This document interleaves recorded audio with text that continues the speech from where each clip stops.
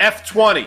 Again, we're into letters now, folks. I'm just telling you, January 20th, I'm Guy Adami, joined by Dan Nathan. This is Market Call. Today, we're going to focus on the latest Wall Street research. And in a few minutes, and I promise it's just a few, EY from SoFi will be joining us. Today's Market Call is brought to you by our three presenting sponsors. FactSet, financial data and analytics powered by Tomorrow. SoFi, get your money right all in one app. And Open Exchange, because Dan Nathan, they manage the virtual meetings that matter. How are you, Dan? How are you? Dude, well, this is like a happy day. You are rocking your Arthur Fonzarelli uniform here. You're just kind of sporting the pipes, the black T-shirt. You are fired up. And I got to tell you, every time you say SoFi, get your money right, all in one app, I was out with Liz last night. I think I said it to her like 10 times, and she was getting kind of annoyed at a certain point, but we'll get to that in a little bit. I'll say this, Guy, and we're going to talk about the NASDAQ and the sell-off with Liz in her weekly blog post that she has on SoFi.com. You know, she's talking about buying the dip of the NASDAQ. But this move is really kind of interesting because I had some friends kind of hit me over the course of this morning here as we're getting into this, and they were listening to our market calls over the course of the week. They're listening to our podcast, that sort of thing, and we were kind of really laying out what the heck was going on in the NASDAQ. And when I look at this kind of chart, and I look at the break of this uptrend, and we're going to get deeper into this, and I look at how it bounced right off. This is the NDX, the NASDAQ 100. It literally kissed that 200-day moving average, which has not done in a very long time. It looks perfect. But if our main man, Carter Braxton Worth, was here, he'd say that that uptrend that has been in place for a year, that was support, is now resistance. And we got oversold, no doubt about it here. What's your take, though, Guy? Because Netflix earnings kick off tonight, and we're gonna get in the meat of tech earnings here. What do you think? Is this a perilous spot for technology right now? Well, I mean, by the way, you know, when you say things like that, I immediately think of the great Jimi Hendrix, Lost Too Soon, his obviously great song, Excuse Me While I Kiss the Sky. And I think that's what's happening today. For a day or two at least, the NASDAQ is excusing itself, bouncing off that 200-day like a boss, as the kids say. But I think, to your point, it's going to be short-lived. The uptrend has finally been broken. We're going back and taking a look at that uptrend. I think we will fail there. I think subsequently we're going to trade through the 200-day. Now, most people out there will say, listen, we did exactly what we needed to do in terms of technicals, and they're right. But now the fundamentals start coming into play, and you still have a lot of overpriced stocks. Now, you're going to hear from Netflix, as you mentioned, but when we get into the big kahuna names, God forbid they were to come in line, or heaven forbid, miss, then we have some trouble here. So I get why we're bouncing. I think you do as well. You mentioned the oversold conditions. My sense is, though, this rally in the NASDAQ or the NDX is going to be short-lived. Yeah, so one concept that's not, too familiar with many investors, at least in the equity markets over the last, let's say, 10 years, is down on the year. We have the NASDAQ down more than 6% on the year. We have the S&P 500 down 3.5% of the year. Yeah, we're just a few weeks into the year, who knows? But let's look at that S&P 500 chart because, again, didn't get anywhere near its 200-day guy, but definitely got a little support on that uptrend. And that peak to trough decline was probably about half of the NASDAQ's at its lows yesterday. We had bank earnings. You and I have been talking about them a lot. There was some disappointing ones. I mean, the move in JP Morgan was pretty staggering. If you think about it, the one-day move in Goldman Sachs the day after their earnings, down 8%, staggering, but only down 5% peak to trough. That seems to be the number over the last year in the S&P 500. Yeah, look, and I mean, you said it, the SPX has found the support in the form of this trend line, but the concern here, in my opinion, is, we haven't had a test of that 200-day moving average in light years, it seems like, and I think it's just a foregone conclusion we're going to get there. So the fact that the NDX did it and bounced leads me to believe at some point we're going to see the same type of action in the SPX. We'll see. But as we get into earnings season, obviously we're going to know a lot more. You mentioned the financials quickly. A decade or so ago, obviously the financials were a much bigger portion of this. Now they're nowhere near as important in terms of overall heft, for lack of a better word. But they are important in terms of what it means for the economy going forward and sort of consumer sentiment. So we'll see. But the one that I've been looking at, as you know, is the IWM, or in this case, we have the RUT, which in my opinion has also sort of broken through some huge support levels. And although it is bouncing today, it's still below what should be theoretically major support that we've seen over the last year or so, Dan Nathan. Yeah, again, and it's kind of an anemic bounce, and that false breakout a couple months ago really got a lot of investors, I think, turned around. It might have been saying something for just a very short period of time about potential growth. Listen, the failed breakout, the nature of it, and then going through that technical support that's been in place over the last year, making a new 52-week low. I mean, it's pretty shocking that we're talking about a major U.S. equity index that just made a new 52-week low. And again, these are something that we haven't heard, right? Investors haven't heard in a very long time. I'll just say this about earnings season. You said what is it saying about the economy? What is it saying about the economic backdrop? I think it's really important, though, what happened with the financial stocks or banks in particular is that with costs higher, their earnings are going to be lower and interest rates higher and inflation maybe sticking around longer. What investors now have to contemplate are valuations. And that's what's going on right now. And that's, to your point, you said, heaven forbid, if any of those mega cap tech names that we've gotten very comfortable with, we're saying Microsoft at 27 times is cheap. That's become part of investor vernacular. Do you know what I mean? But if we see a compression in margins and we see earnings that are basically being valued in the S&P 500 at 10-year highs, 22 times or 21 times or something like that, sooner or later there will be a sort of a reset. So that's what really I'm most focused on as we get through earnings season and what guidance looks like for the first half of the year.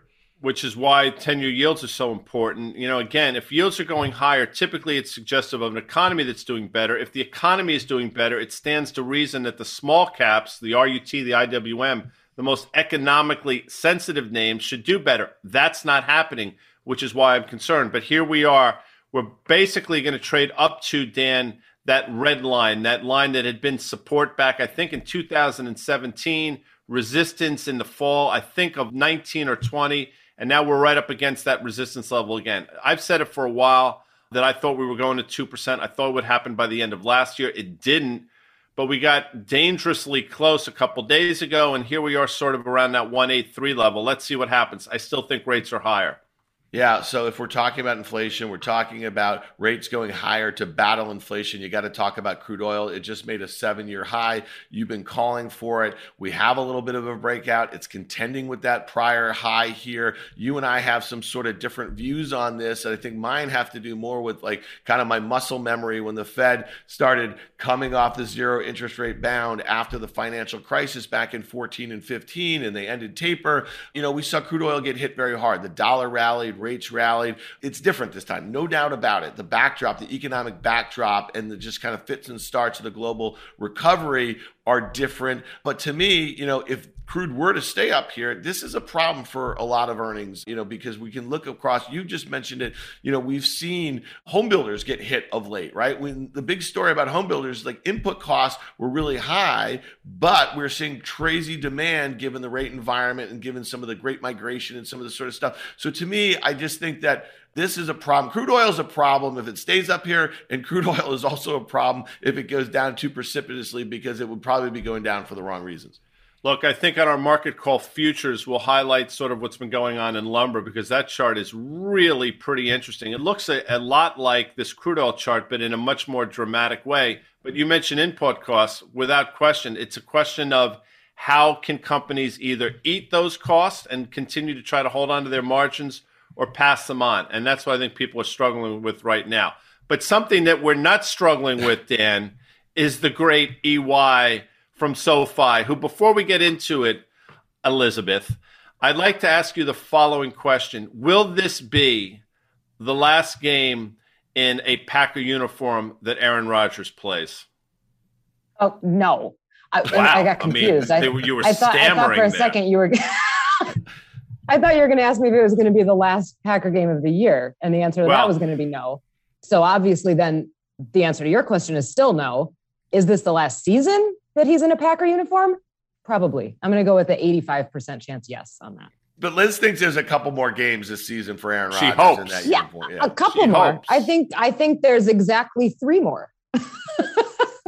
Which will get the Packers to play at SoFi Stadium, which out question you will be in attendance. I mean, think about that. Wrap your head around that. Young EY with your Christmas ornament on the tree, Elizabeth. Now, I know. Fast forward to today's EY. working at SoFi, being an integral part of that company, and potentially seeing your team play in your stadium. I mean, talk to me about that quickly. Mind-blowing. It's funny. It didn't occur to me until sometime in fall. I think it was like October. It occurred to me that the Packers could possibly play in a Super Bowl at SoFi Stadium and that I worked for SoFi.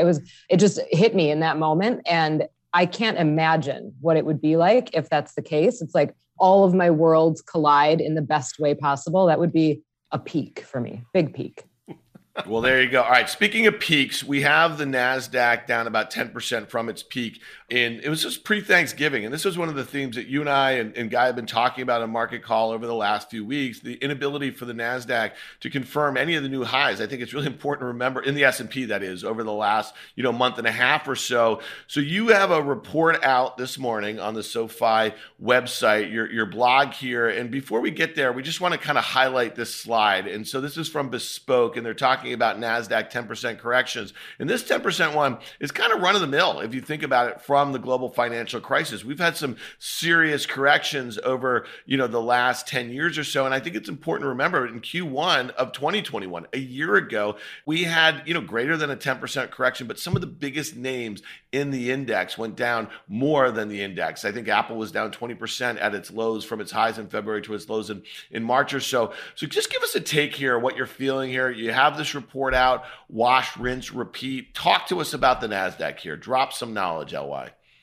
Yeah. Well, you said it's not confirming new highs, but what it is doing is confirming new lows, right? And if you look at even just that tweet from Bespoke, the average correction on the NASDAQ is a little bit bigger than the average correction on the S&P, but even on the S&P, the average correction is like 14.5%. So 10% is not that bad. And given the huge mountain that we've climbed in all of these indexes, this is not the end of the world. But what I do think it is a shakeout that needs to happen. And when I'm writing, I usually think of the last line before I even write the piece. And the last line of this one is get comfortable being uncomfortable. And I think that's what's going to happen this year. And unfortunately, I hate to burst anybody's bubble. I think we're going to be uncomfortable for the better part of the entire year because we haven't even seen the Fed move yet.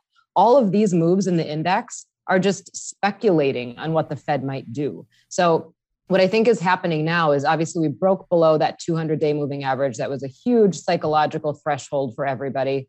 And we're probably going to bounce above again today, which is fine. But what's happening is the dip buyers, they're still there, right? You're still seeing dip buyers. They're there today, but they're not sticking around as long. So they come in, they swoop in and they buy, but then they don't stay long enough to keep the index above some of those levels. And I think we're going to continue breaking through it and we're going to trade in a different range on the NASDAQ. And frankly, it's about time. It was ridiculousness before this. It's interesting you say be comfortable being uncomfortable. I think that's the mantra of the Navy SEALs. And quite frankly, you probably would have been a badass one, number one. And number two, this wash, rinse, and repeat comes at such a peculiar time for me because as I went into my bathroom last night, I saw this Just for Men gray stuff. And on the box, that's exactly what it said. Wash, rinse, repeat. Not that I'm using it, by the way. I'm the dance. I was going to ask to the prom because if I'm going gray, it's happening. But apparently, there are people in my house that are not that fond of it. With all that said, another mantra has been "Don't fight the Fed," and that's obviously been true when they're adding liquidity and they're the backstop. By being bearish, you're effectively fighting the Fed. But if that's true on the one side, and to this slide and to what you've been talking about, isn't that true on the other side when the Fed has done an about face? And by being bullish now or being a dip buyer now, you're effectively fighting the Fed. Yeah, I think that's fair. So there's two mantras I would use. Don't fight the Fed is obviously one of them. But another one is the trend is your friend, right? We hear that all the time. Unfortunately, the trend in this case is down. And the trend in a couple indexes is down. The Russell is another one. I used to think you guys put that up to give me something to talk about because it's one of my favorite asset classes. And now I think you just do it to harass me. But the Russell trend, not looking good, right? But here's something that is interesting. If you look at the VIX compared to all of this, so obviously we've seen pretty big shakeouts in some indexes and a lot of names over the last 3 months or so.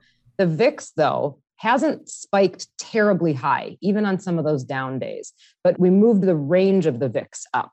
So I think we're going to trade in a higher range of the VIX for 2022, which is another uncomfortable place to be, right? We've been in that range of like 15-ish on the VIX for a long time, and we've been really happy there. But that's when the Fed was pumping everything into the market. So fighting the Fed in this case is still buying high multiple stocks, right? And it's going into those highly valued tech names. It's going into the stuff that's going to get hit as soon as the Fed does liftoff. And now there's people even floating, and I'm one of them, that it's possible they do 50 bips right away just to get it out of the way. And the market is not going to like that. So fighting the Fed at this point is putting too much risk on the table in the wrong spots. Yeah. Before Dan gets to this, I just want to address something. We are not attempting to exorcise you in any way. Dan and I have been talking about the IWM or the RUT for many, many, many months now. So please don't think it's our attempt to aggravate you.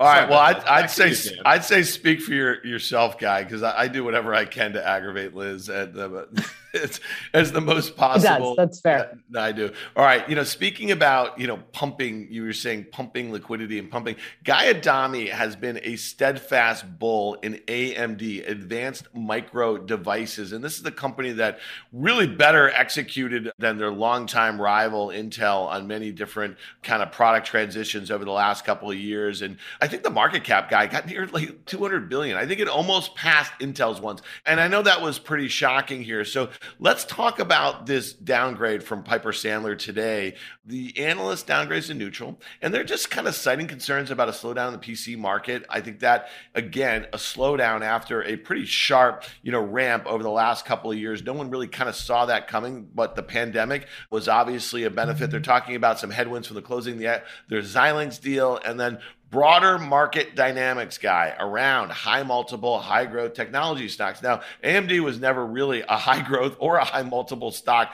for a very long time. It had an amazing year last year. What's your take on this call? And let's broaden it out to semis in general. All right, so $130 price target. The stock's trading 126, I think, right now. I think the all-time high was a month and a half, 2 months ago at 165. Just for context, and to your point, Dan, I think when we got up there, it was north of or either side of $200 billion in terms of market cap. It's probably about $151 billion or so now. I think AMD existed many years ago just to make sure Intel wasn't thought of or considered a monopoly, and that's true. I mean, AMD sort of was just out there. Then Lisa Su sort of came in a few years ago and she turned it around. She got them into the right businesses. Now, this Piper downgrade is spot on in terms of everything they said. The environment this year is going to be challenging. Valuation is a concern. And when you're trading at this kind of multiple, I get it. The market's probably going to shoot first, ask questions later. In my opinion, though, it's coming at a time when we're right up against this uptrend line. I think we're going to hold it. Now, if I'm wrong, which I am often, if you watch Fast Money, you know that's the case. We're going to test the 200-day moving average, and we'll see what happens if and when we get there. But until then, this uptrend that we've been in, to me, Dan, remains intact. Yeah, so we got to talk about one, though, NVIDIA. It's also one that you were very bullish on last year. It had that huge ramp late in the year. I think you started to say, hey, listen, uncle, when you see parabolic moves like that, this is a company that, is basically doing everything right, but it was getting close to an $800 billion market cap. When you think about it, it was just truly astounding, trading at over 30 times sales. Again, this is a semiconductor company. So you see that peak to trough decline from the highs just a couple months ago of about 27, 28% or so, getting very near a very similar sort of technical setup that you just identified in AMD. But again, if we're worried about valuations in AMD, then you should be worried about NVIDIA at 20 times sales. Now, a PC slowdown, yeah, that'll hit them. They're exposed to a lot of areas in autonomy and a lot of the kind of AR and VR and all this stuff. I think that latest leg in the fall was because of metaverse. Okay, so that's data center. I get it, man. What's your take here? Because this one, to me, is a lot more precarious than AMD. I agree for the reasons you cited. It is more expensive on any metric you want to look at. I do think they have more growth opportunities, but I don't think the market is focused on that now. Clearly, when things were going great into the fall, nobody cared about valuation. But as rates have gone up, whether justified or not, obviously valuations have been a concern, and it's become a shoot first, ask questions later. This trend line is intact, but to your point, I think this one looks a bit more precarious. So you've seen a huge downdraft since effectively Thanksgiving. Feels like it's going to continue here, Dan. Again, not that the business model or the business opportunities have changed, but the environment around all of these stocks has changed in the form of higher interest rates and now valuation being a concern. All right. Liz, you've had some great insights on Market Call over the last few weeks about some of the different subsectors within technology. How are you feeling about semiconductors in particular? The SMH, it really has shown some very good outperformance, a large part because of NVIDIA and AMD and the kind of their rise in that index there, or the ETF that tracks that index. That's a pretty constructive looking chart if you think about it. It's been a lot of back and filling or so. You see where the support is. I'm just curious where you line up as far as semis relative to some software names in tech. Yeah, well, let me tell you a story. So, hold on, whoa! I like this. I'm just going to sit back for a second. Go ahead. When I was an analyst at Baird, me and one of my fellow analysts used to laugh about the ways that portfolio managers would talk about their calls. They would be overweight or underweight, and our favorite one was when somebody said that they were a high conviction neutral, which was just a fancy way of saying I am positive that I don't know, right? And honestly, that's how I feel about semis. I have tried for a really long time to have strong feelings for semis. And I think the trouble with this for me is I don't know what's going to drive them for the next 6 months. So if you look at demand, I think there's still going to be strong demand for semis. I mean, even if there is a breakdown in hardware, you've still got vehicle demand. There's plenty of demand that will be out there. If it's demand that's driving them, that's positive. If you look at the difference between how semis have acted versus software, software has taken it on the chin a lot worse than semis have. And that's usually a cyclicality signal. So that would be good for semis. But then if you think about just what's happening in the market, everything that we opened this show with, there's this risk off sort of sentiment, which is not good for semis. And if we've got growth concerns, semis are super sensitive to that, also not good for semis. So I'm stuck in this sort of high conviction neutral place with semis, as I don't know what drives them going forward. I think that what's probably going to drive them is that more beta sensitive feeling. So if we continue in a bumpy ride, especially in the NASDAQ, I don't know that semis is the place to be. Yeah, well, that's a good segue here, because supply chain issues have been a big part of the semi story for the last year or so. And we just saw this, Jefferies downgrades Ford today or this week. And this is really important because, again, Ford had to actually go offline with one of their factories. And I think that was one of the reasons why the stock got hit really hard yesterday, largely due to the fact their inability to get product. And the product is all these new semiconductors that are going into their autos. Guy, talk to me about this downgrade, because you've been on this train. Again, I know I'm pumping Arthur Fonzarelli here. Maybe it's something about this kind of Wisco thing. I don't know if Liz knows this, but Arthur Fonzarelli spent some time in Wisconsin back in the late 70s, guy, right? Do I know that? There's a statue of him on the river. There's a bronze statue of the Fonz on the river in Milwaukee. And there should be. I mean, there's no bronze statue of Chuck, the older brother of the Cunninghams, who was gone into season 2, early season 3. But that's probably for another podcast or something else that we do, Dan, Nathan. So here's my point all along. And I got in this train, I would say mid-teens or so. I was late to it, but at least I got on it. And my call was, look, it's a valuation thing here. Ford is finally going to be rewarded for all the forays they're making in the EV, rightly so. But when I look at a company, you look at any company with 8% EPS growth, 14% growth in this environment, I mean, people are giving those companies a market multiple, if not better than that. Now, I'm not suggesting that Ford should get a market multiple by any stretch. What I've been saying all along is they're deserving of a low teens multiple, 14, 15, which is why I thought the stock could get to $30. You can do that math, Dan. $2 they're going to earn, 15 multiple, there you go. And again, it got close. Does this downgrade make sense? All right, they're playing a little stock market here. I get it. But I don't think Ford's going significantly lower than here. I think they're in the right businesses at the right time. And finally, after a decade of meandering, they're being rewarded for the hard work they've done. That's my view. That's pretty cogent, by the way. Well, and they've also actually executed on their plan as far as at least articulating that plan about how they're going to be moving their fleet to EVs. And listen, what's happened? Look at that chart right there. You see that breakout or that bounce off the 200-day moving average, then the breakout into the high teens. At that point, I think the FactSet estimate for next year or for the year that we're in right now was somewhere, I don't know, Guy, what was it, like 170 or something like that. Again, you were saying put a 10 multiple on that. I can do that math, right? So now the expectations keep moving higher.